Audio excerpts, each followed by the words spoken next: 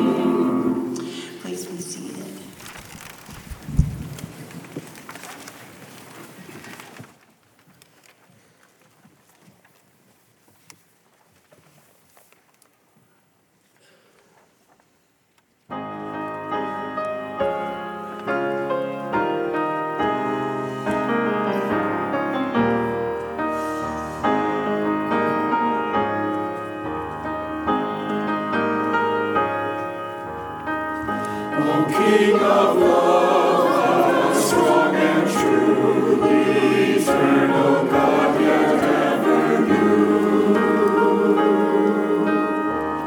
Unbounded love, how deep, how great, no power on earth can separate.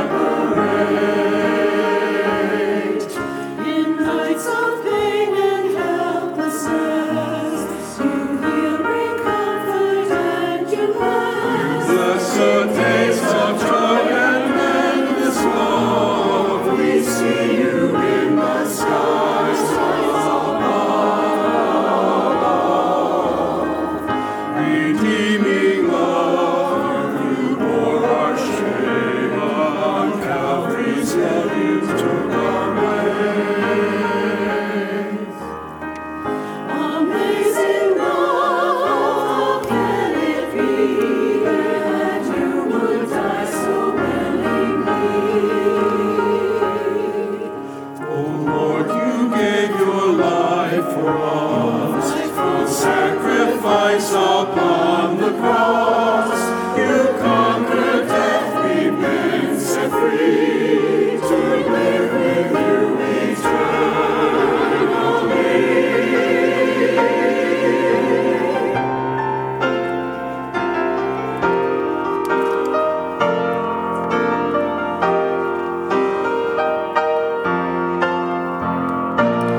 King of love, beyond all measure, oh love beyond compare. Lord, we lift to you our voices in this house of praise and prayer. May your love forever flourish in this family of grace. May we run the race before us as a sacrifice of praise. King of love, beyond all measure, oh love beyond compare. Lord, receive our gifts of worship in this house of praise and prayer.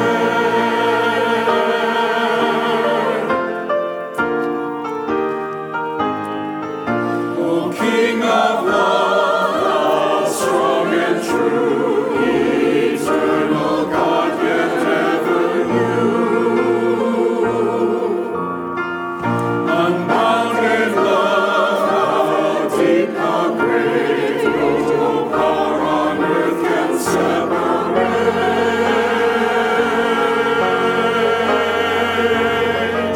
O King of love, amazing love, receive the gifts of grace we raise to you. Amen. Amen.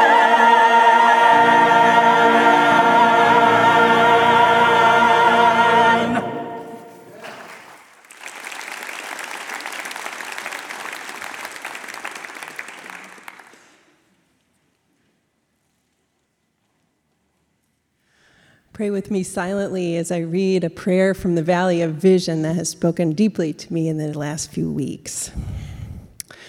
O lover to the uttermost, may I see the yearnings of your heart to me, in the manger of your birth, in the garden of your agony, in the cross of your suffering, in the tomb of your resurrection, in the heaven of your intercession.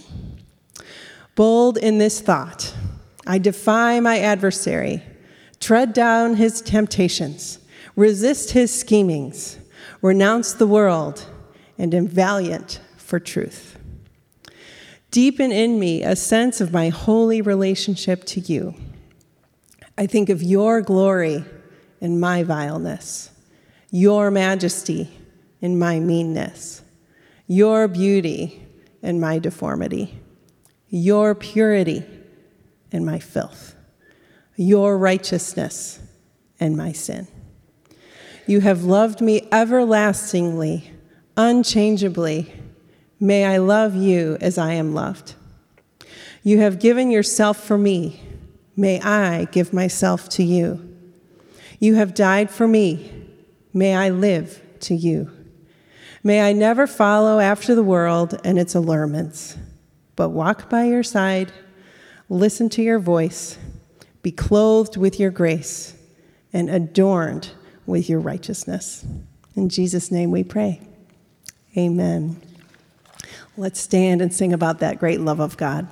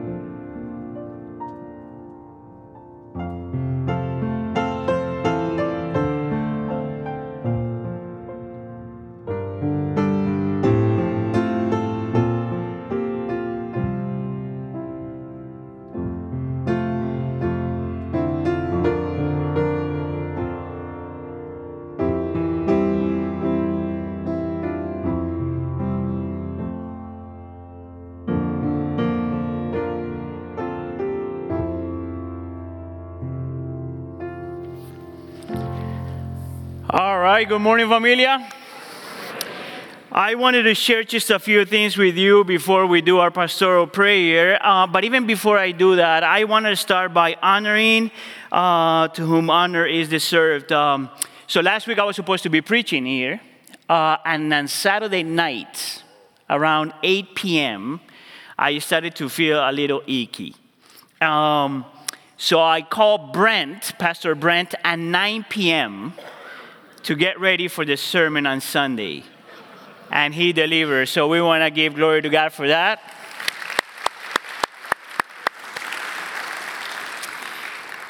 So this is a really special week for us as a church. Today we get to celebrate the ministry of our middle school ministry, if you will, junior high. So last week they had their annual mission trip.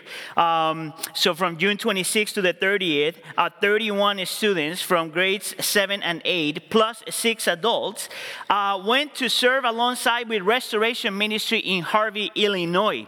From what I hear, that was an amazing week. Restoration Ministries started ministering in the late 80s in the residential area, helping people with drug rehabilitation for men and women. That ministry continued to grow. Now they have a food bank, an after-school program, a community garden, as well as 2 thrift stores. And our students got to participate and serve in many of those areas of ministry. It was an amazing thing for us students to see and participate. And just in case you don't know, part of the reason why we do this is because we feel that our middle school students should be exposed and should experience what it means to serve our community, and even some communities that are not part of our community, but that they're doing something for the glory of God and the well-being of others. So how about we give glory to God for that?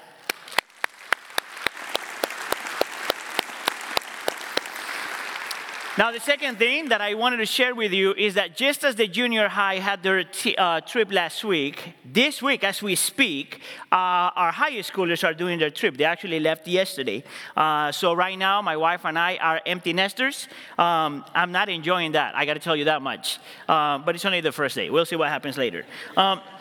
So 52 students and 18 adults went into Cleveland, and they're in Cleveland right now.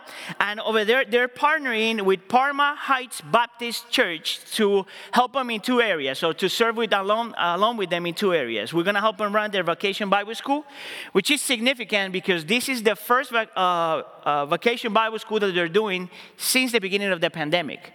So our students get to participate in that. And they're also going to be helping around the community with the stuff that we usually do. Helping with construction, family homes, serving meals in a soup kitchen, repackaging medical supplies. So I want to invite you to pray for them as the Lord. Let's pray that the Lord does something in them. When I was praying for my daughters yesterday before they left, my prayer was not only that they would serve the community well, and they would establish good relationships, but because of this trip, that they will get to know the Lord more. Because at the end of the day, the only way we're going to get to serve other people is if we know the Lord more. Amen?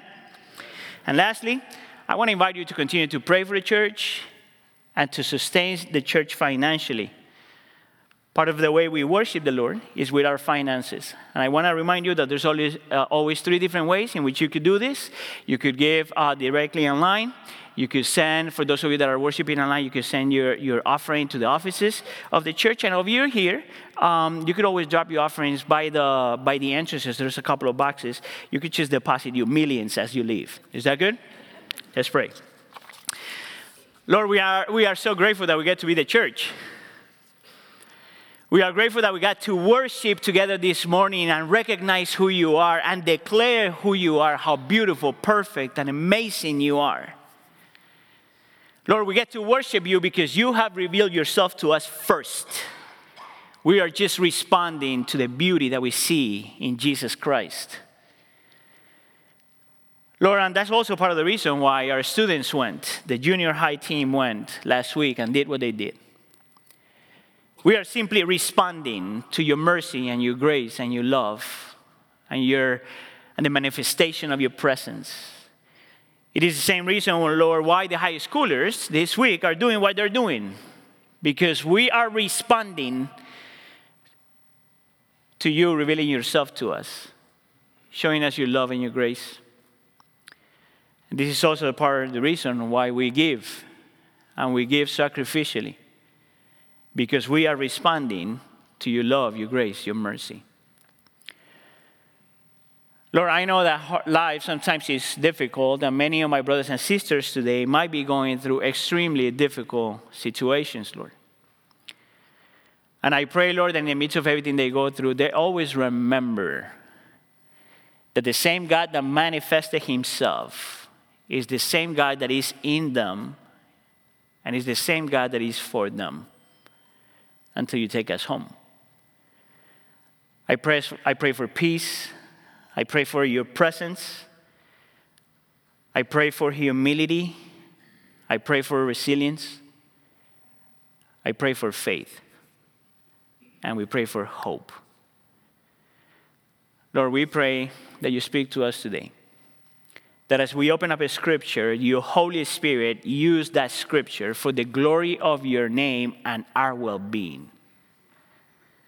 I pray, Lord, that the preaching of your word not only transform our minds, but affects our emotions and influence our will. And we pray for all of this in the name of Jesus. And the church says?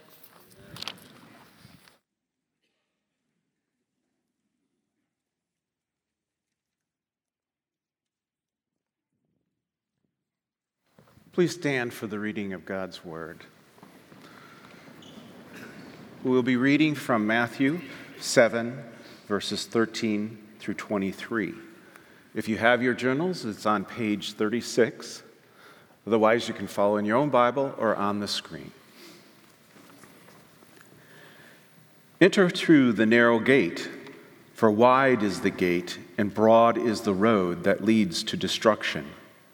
And many enter through it, but small is the gate and narrow the road that leads to life, and only a few find it. Watch out for false prophets. They come to you in sheep's clothing, but inwardly they are ferocious wolves. By their fruit you will recognize them. Do people pick grapes from thorn bushes or figs from thistles? Likewise, every good tree bears good fruit, but a bad tree bears bad fruit. A good tree cannot bear bad fruit, and a bad tree cannot bear good fruit. Every tree that does not bear good fruit is cut down and thrown into the fire. Thus, by their fruit, you will recognize them. Not everyone who says to me, Lord, Lord, will enter the kingdom of heaven, but only the one who does the will of my Father who is in heaven. Many will say to me on that day, Lord, Lord, did we not prophesy in your name? And in your name drive out demons, and in your name perform many miracles? Then I will tell them plainly, I never knew you. Away from me, you evildoers. This is the reading of God's word. Wait, there's just a little bit more, verse 24. Thank you.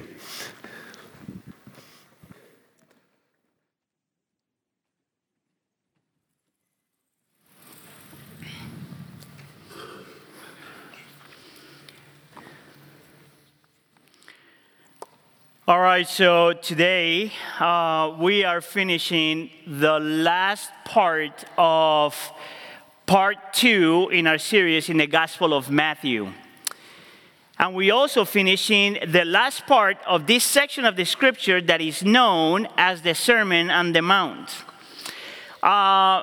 So I want to prep you for this because I believe, well, first of all, I haven't preached for 4 weeks. And usually what happens when I don't preach for so long, I come with a lot of energy.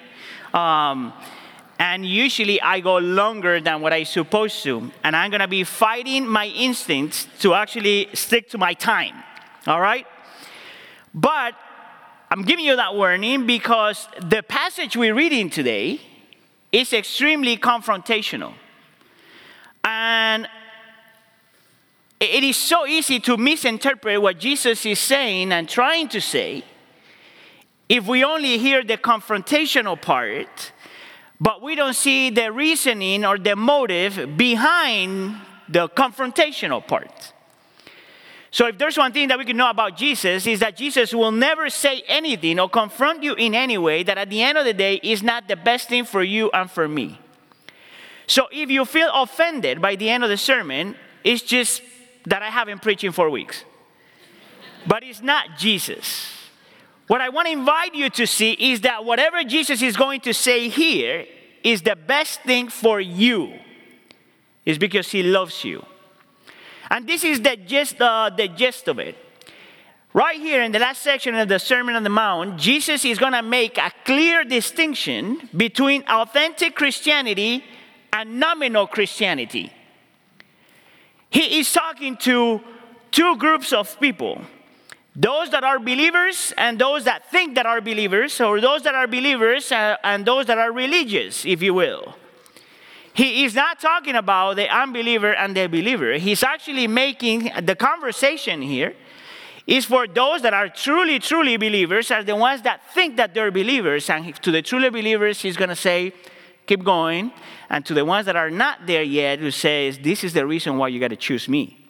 So he's going to talk about 4 things. He's going to talk about 2 ways, 2 fruits, 2 wills, and 2 foundations. And he is going to make it extremely clear that in life there are only 2 options. That either you are with Jesus or you are against Jesus. That either you worship Jesus or you're going to worship something else. That you and I don't get to be neutral. There's either Jesus or nothing else. I told you that it was going to be confrontational. And I know that people may hear something like that and we say, well, this is the problem that I have with Christianity. Doesn't that sound like something that a narrow-minded person would say? I know how people will respond and say, well, Christianity, that's why I don't like Christianity, because it's not inclusive. And if that's your case, I want to invite you to consider that we do that with everything in life. You always choose one thing. We never choose 2 things, even though we think we're choosing 2 things. And if that's your case, I want to invite you to consider the why behind everything Jesus is going to say here. So because it's a confrontational sermon and I'm going to try to keep my cool down, I need you to do me a favor. Could you please look at the person next to you and say this? Get ready. This is about to get real. Go ahead. That's scary, isn't it? I'm nervous. I'm nervous for me and I'm nervous for you. I got to tell you. Let's go with my first point. There's only 2 ways. Jesus starts here with a metaphor. And in verse 13 and 14, he says this. Enter through the narrow gate, and then, but small is the gate and narrow the road that leads to life, and only a few find it. And right from the beginning, he starts by describing Christianity as something that to a certain level feels restrictive. And I actually think that's part of the intention. See, the word narrow in the original can be translated as confined or restrictive. So Christianity, to a certain level, it is restrictive. And it confines you to a certain degree, right? And God and Jesus do want you to be narrow-minded in a sense, to have one focus. So there's nothing wrong with that, but that's not what Jesus has in mind here.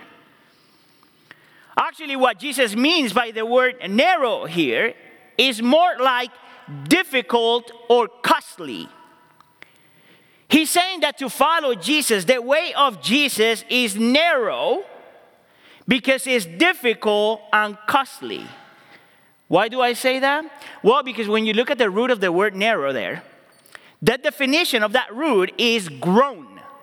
Is to groan. That's why if you grew up in Christianity and you grew up with the King James Version, any of you guys grew up with that version? Beautiful version. We just don't read it here. It's too complicated. An immigrant can't read it.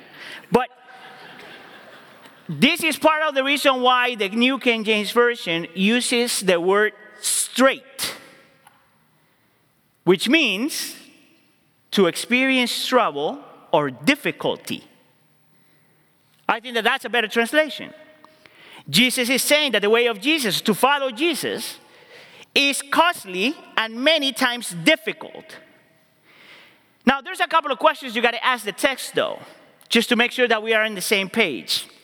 Why would Jesus say that to follow Jesus is difficult or costly, since he also says, and you're going to see that later on as we continue to read Matthew, he says that my yoke is easy and my burden is light. Isn't Jesus contradicting himself? The second question that you probably have to ask the text is, why would Jesus say that following him is difficult and costly, and yet about thousands of people not only live for Jesus, but gladly die for Jesus? I think that those are two important questions to answer. Why would Jesus say that to follow him is difficult and costly? Well, I think that the answer is actually really simple. I think that the reason why Jesus says that is not because of him. I don't think that he's saying that following him is costly or difficult because of him. You know why? Because the Bible says that he's gentle and lowly. I also don't think that he's saying that to follow him is costly and difficult because of the things he demands. The Bible says and reminds us that his laws are a delight. I think that if you follow my train of thought, I think that the answer is super simple. Part of the reason why Jesus says that to follow him is difficult and costly is not because of who he is and what he says. It's because of who we are and what we have. It is costly because as fallen human beings, to deny ourselves is hard. Can anybody agree with that? Because as fallen human beings, we tend to be driven by our desires and by our feelings. It is hard because as human beings, we want to play God. It is hard because as fallen human beings, we want a God, but that is a God of our own imagination, the God that we would like to have. I think that Jesus is saying this because as fallen human beings, it is hard to trust him. I think that he's saying what he's saying because we have a hard time placing our trust and hope in him and him alone. Actually, our tendency is to trust other things and put our hope in other things. That's what the Bible talks about, idolatry. What makes it difficult, once again, is not him and not what he requires of us. What makes it difficult is your heart and my heart. This is the way one of the scholars puts it. There is no room for me to set my opinions against the Lord's. No room to set my goals in any way at cross purposes to his. No room to form attachments that compete for the central place the Lord Jesus must have. Can you see what Jesus is saying? And that's why some people find Christianity not so appealing. Unless you understand everything else he said. He says that if we embrace his way and we embrace what he says, eventually that leads to life. Which the word life is a beautiful word in Scripture. Because in the context of the text, it seems like if Jesus is using the word life to talk about heaven. And I think that he is. He's saying that if we embrace this narrow gate, this small road, eventually we would experience life, but not just in heaven, but here. Zoe, that would be the word. Beautiful name. And life here means that you feel alive even when things are going wrong. Means that you have substance even when things are going wrong. That you have a purpose to live for even when things are going wrong. See, what Christianity offers is much more than just existing or surviving. What Christianity offers is life. A different mentality, a different worldview, a different experience. Even if you lose it all. I'm sure that many of you guys are familiar with one of the disciples of the Apostle John, Polycarp. He's known for something that he said right before he got executed for his faith. You know, the executors are going to him and say, deny Jesus, which is usually what they do. And this is what he says. 86 years I have served him, the Lord, and he never did me any wrong. How then can I blaspheme my King and my Savior? The life that Jesus offers when we embrace the narrow road, when we choose to deny ourselves and embrace him, is a genuine life, a life of substance, and a life of purpose. You don't get to choose two different ways. I don't get to choose two different ways. It's either him, or the text is going to say the wide gate or the broad road in verse 13. For wide is the gate and broad is the road that leads to destruction, and many enter through it. You know, that passage is crazy to me because he says that you could take that road and it feels less restrictive and more open-minded and more empowering. But we fail to see that that road leads to self-destruction. See, if you believe that we are fallen human beings, then you also have to believe that our worst enemy is not the one sitting next to you, nor the devil, nor the world. The worst enemy, it's you. My worst enemy, it's me. You guys remember a few years ago? I hope you didn't watch the movie, but let's see if you remember the title. Sleeping with the Enemy? I'm sleeping with the enemy every night, and it's not Heidi. Just in case. There's only two ways. That's how radical and confronting this is. It's either Jesus or something else. But it cannot be both. So the question that you have to ask is, how do I really know if I have Jesus as my only way? Well, Jesus is about to answer that with my point number 2. By the outcome of your life, the fruit of your life. Point number 2. We only have 2 fruits. Here Jesus now is going to use the example of these false spiritual leaders, almost like in a way for us to see what they do and for us to walk away from their example. These are false teachers, which is ironic because in the text it shows us that they do everything right. Externally, they do everything right, but internally, their motivations are wrong. If there's one thing that I want you to remember here, church, as much as you can, that it is possible, can you say possible, to do everything right externally with the complete wrong motives. You heard that? It is possible to do everything in your Christianity externally right and your motives to be in the wrong place. God is not impressed by their behavior. God is not impressed by the things we do right.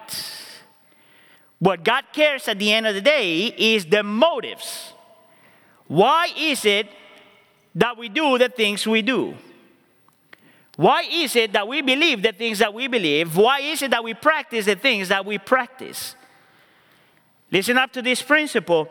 The outcome of your life eventually will match the motives of your hearts. It's just a matter of time. The fruit of your life eventually will match the motives of your heart. This is why Jesus says from verses 16 through 18 the following thing. By their fruit you will recognize them. And in verse 17, likewise, every good tree bears good fruit, but a bad tree bears bad fruit. Verse 18, a good tree cannot bear bad fruit, and a bad tree cannot bear good fruit. Jesus says that motives matter, and that eventually those motives will give its fruit. Motives matter,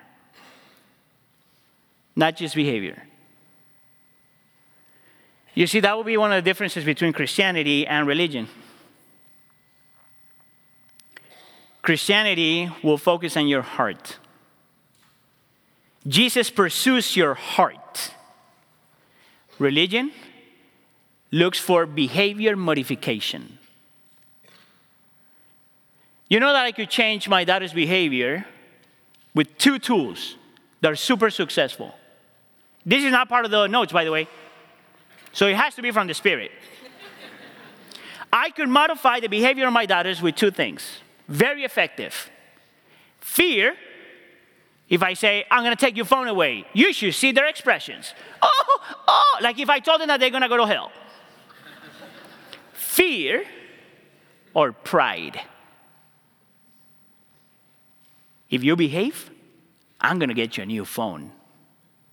If you behave, life is going to be good for you.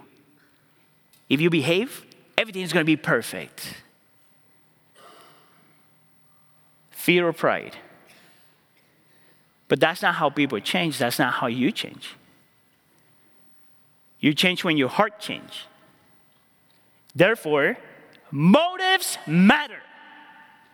I'm going to give you 2 examples really quick here. One, an example from a study that I was reading, and one that comes from the Bible. So this study that I was reading was analyzing why is it that some couples, after they have gone through a really, really, really rough season, why is it that they end up splitting up? When things got better.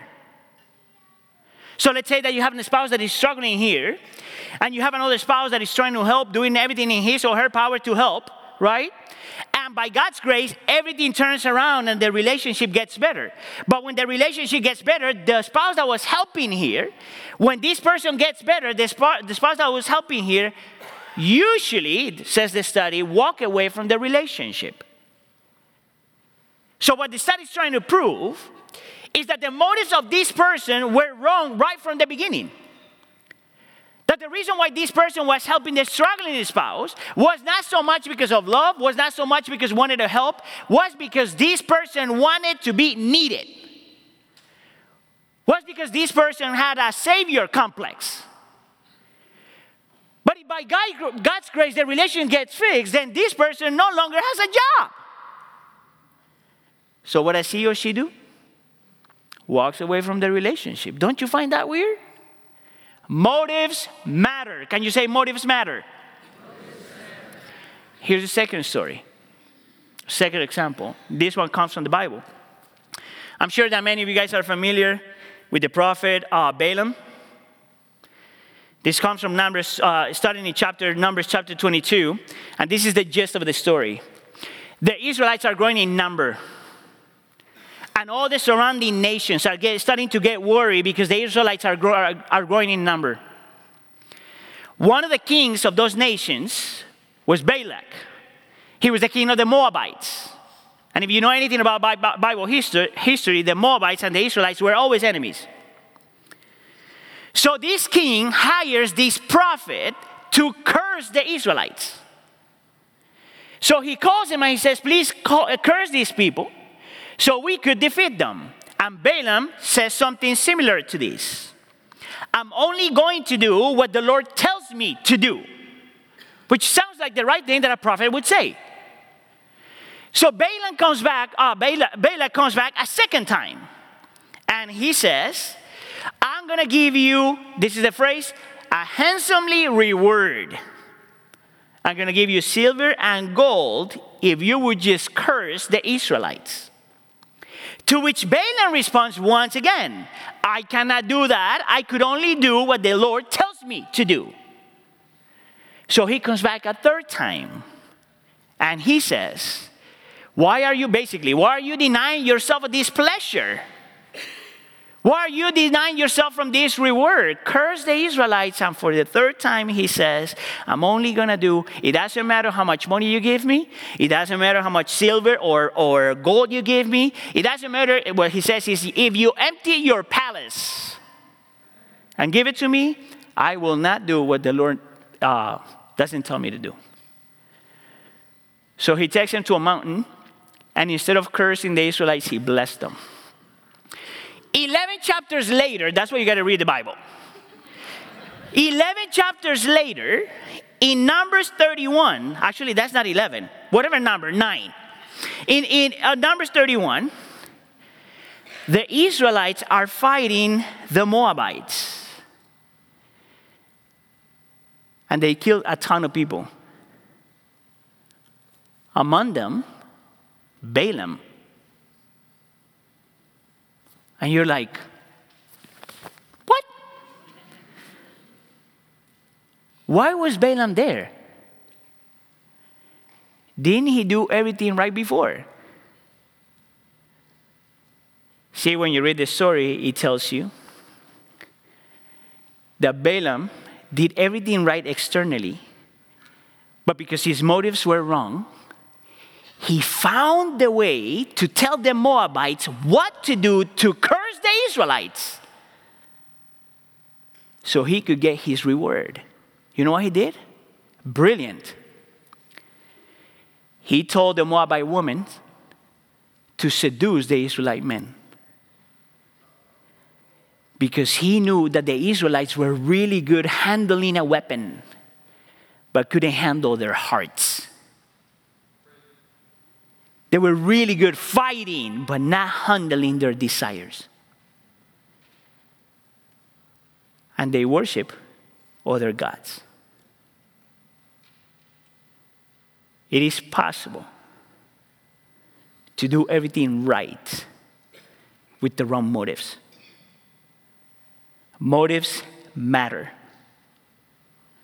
The outcome of your life eventually will match the motives of your heart. By their fruit, you will recognize them. Why would Jesus say this? Because he wants you to choose life. He doesn't want you to confuse good behavior with wrong motives. He wants you to live a life, a plentiful life, a sufficient life, a purposeful life. And that could only happen if your motives are right. That's the only way that we can have a genuine relationship with him, where our motives are right. So this is what Jesus says. The only way that you're going to live the life that Jesus wants for you is when we truly know not only that Jesus is the way, but when we learn to assess or observe our fruit and the motives that leads us to that fruit. So the following question to ask is this: is there a way for us to check if our motives are right? Because if you don't learn how to check or make an assessment on your motives, then we have a ton of issues. And the answer is yes. There is a way for your motives to change and to be right. And this is my third point. 2 wheels. I can't believe it, but I'm doing awesome in my time today. 2 wheels. You remember that at the beginning of the sermon, I told you that this was going to be confrontational? Part of the reason is because I think that this passage that we are about to read, these verses that we are about to read, are the most confrontational of the whole section. So Jesus is still talking about these false prophets. And he's still talking about these people that are at the superficial level, they do everything right. But in their inward part, they do everything wrong. I mean, these people are so good at the things they do that if they were part of our church, I guarantee you that there will be pastors, elders, and leaders in the church. I guarantee you. So look at what verse 21 says. Not everyone who says to me, Lord, Lord, I'll explain that in a second, will enter the kingdom of heaven, but only the one who does the will of my Father who is in heaven. I'm going to explain the first part of the verse, and then I'm going to come back later on to the second part of the verse. But let me explain it this way. The religious leaders, you could say to a certain degree, they were charismatic. You know, they had this thing that when they would communicate and talk about God, people felt something. You know, when they communed, they talked about God, their emotions were engaged. They were enthusiastic about what they were proclaiming. How do I know that? How do I know that? It's because whenever the Bible uses this double thing, Lord, Lord, dun, dun, dun, dun, dun, dun, usually when the Bible shows you that, this repetition of words, is because that expresses intensity. So when they're talking about God, Lord, Jesus, Lord, they're not just saying, oh, Lord, like, Lord, Lord. So this is what Jesus is saying. You have intensity. You show emotions. It seems like if you really care. But then he tells them in verse 22, many will say to me on that day, judgment day, Lord, Lord, did we not prophesy in your name? And in your name drive out demons? And in your name perform many miracles? See, these people are convinced that their heart was in the right place. See, they had the right doctrine. They were Orthodox believers. They had the right beliefs. They prophesied in the name of Jesus. They were bold, courageous, and had enough faith to cast out demons in the name of Jesus. They would do supernatural things like performing miracles in the name of Jesus. And Jesus says, but on Judgment Day, he says this in verse 23. He would say to them, I never knew you. Away from me, you evildoers. Let us think for a second. Because Jesus doesn't say, you never knew me. He says, I never knew you. You got to ask the question, why? Because it is possible to do everything right and yet not do the Father's will. How is that? How is it possible that someone could do everything right and not be doing the Father's will? And this is the confrontational part, church. Because you could do everything for Jesus. Come to church, read the Bible, serve, give money, do whatever you want to do.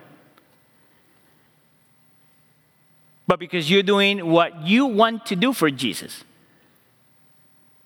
not necessarily what he wants you to do. It is possible for us to do everything right because we want to do it. Not because God wants you to do it. You know what the test is? The test is when his will crosses your will.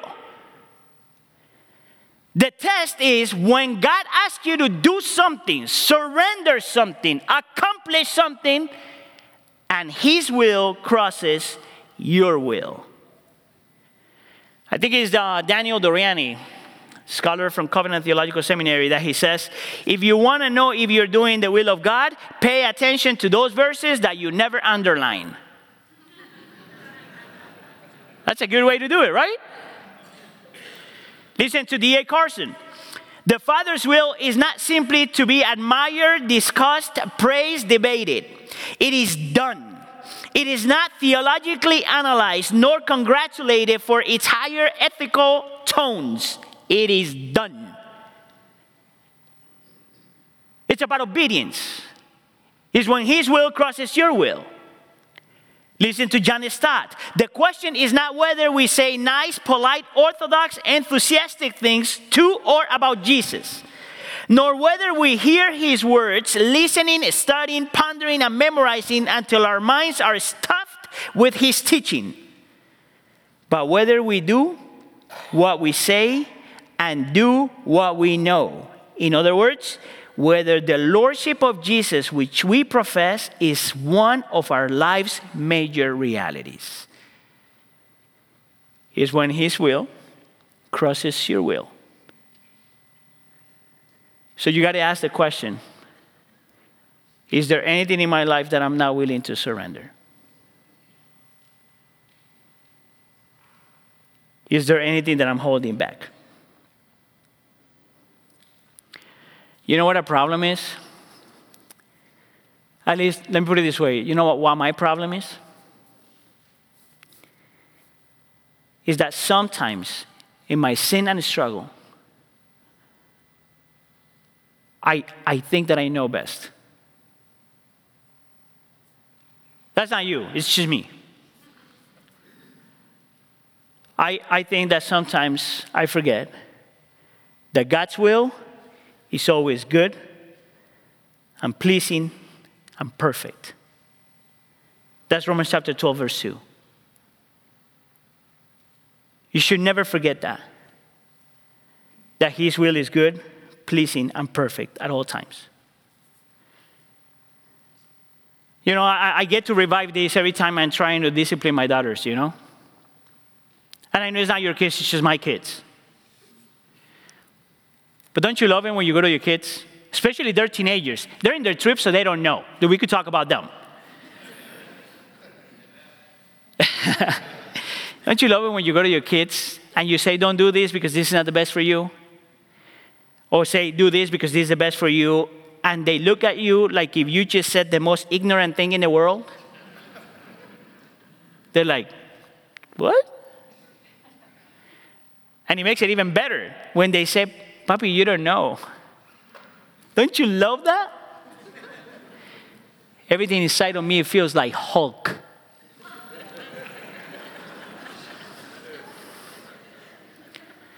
Did you know that you and I do the same thing with God? You don't know.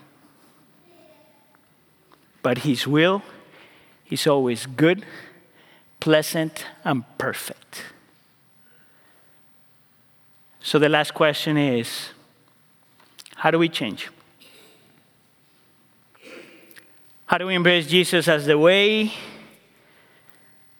How do we take care of our motives so our motives lead to right fruit?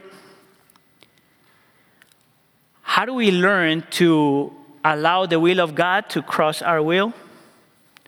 And Jesus is going to say, when you have the right foundation. Point number 4.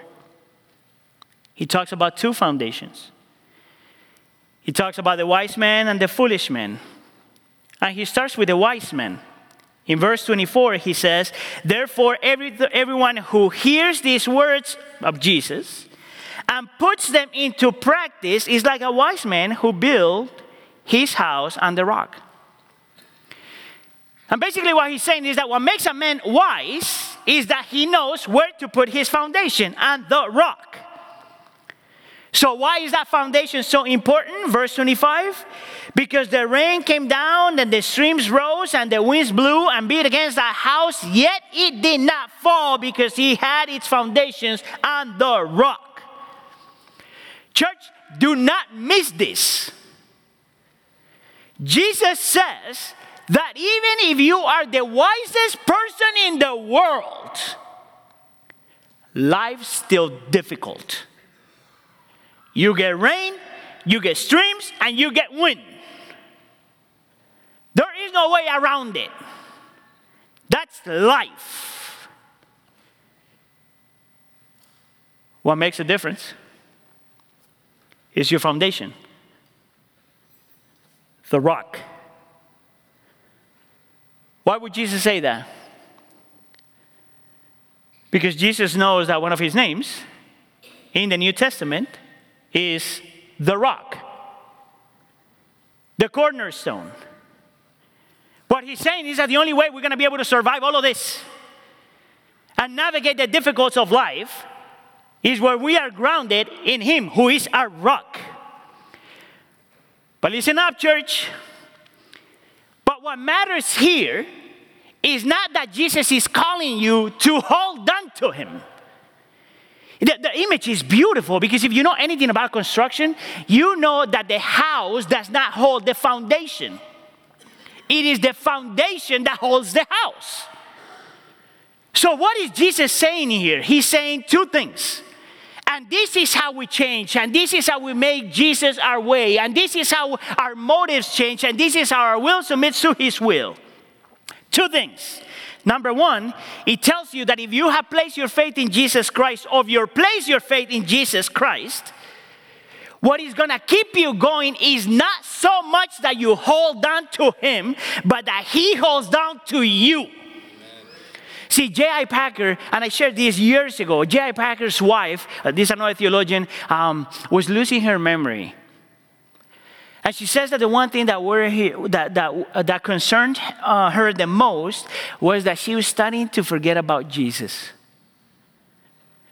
And J.I. Packer, like a good theologian, says, what matters is not that you remember Jesus. What matters is that Jesus will never forget you. I could change that a little, you know. What matters most is not that you hold on to Jesus. What matters most is that he's going to hold on to you. The second thing you got to remember is the why he's going to hold on to you. Because he went through the storm.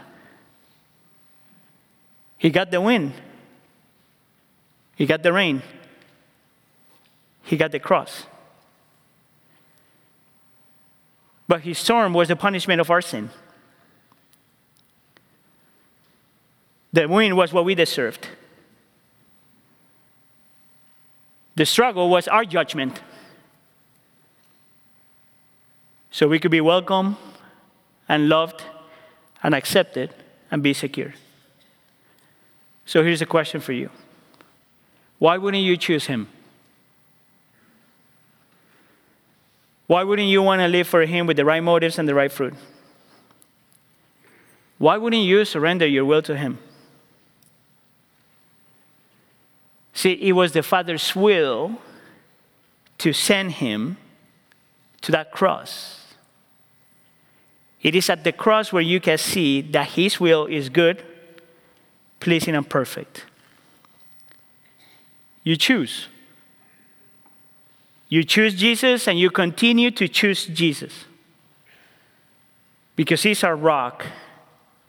He is the one that is the best way. He is the giver of life.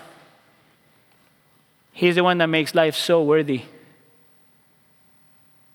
He is the one that is worth us living for and us dying for. Amen? Let's pray.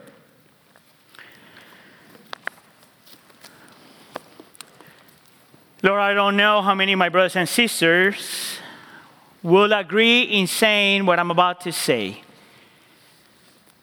But I pray that this may be true. Today, Lord, we choose Jesus. Today, Lord, we choose life. Today, Lord, we want to choose to live with the right motives, giving the right fruit. Today, Lord, we choose to surrender our will to your will. Today, Lord, we choose the right foundation, the right rock. That even when the storm comes, we choose to believe that you will hold on to us. If you went to the cross and never came down on our behalf, we go to you and we stick with you. Could you please make it happen? And we pray for all this in the name of Jesus, and we all say, let's stand and ask God to give us the wisdom and the courage to respond as he would have us.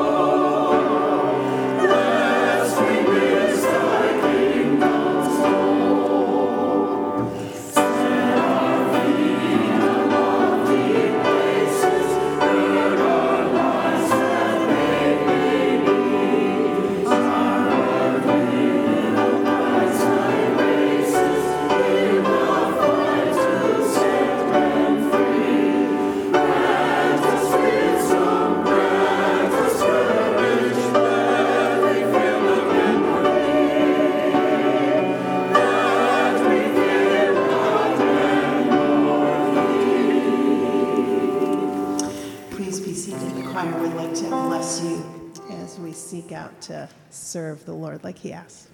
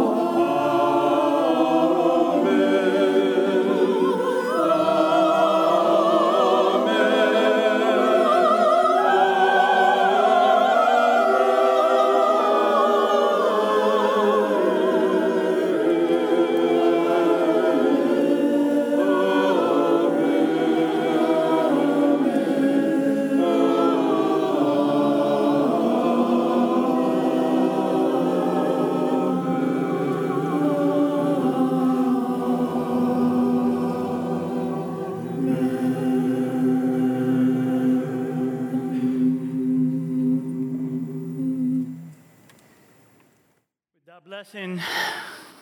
Let me just say then to you, thanks for coming. Church, you are sent. We love you. Have a blessed day.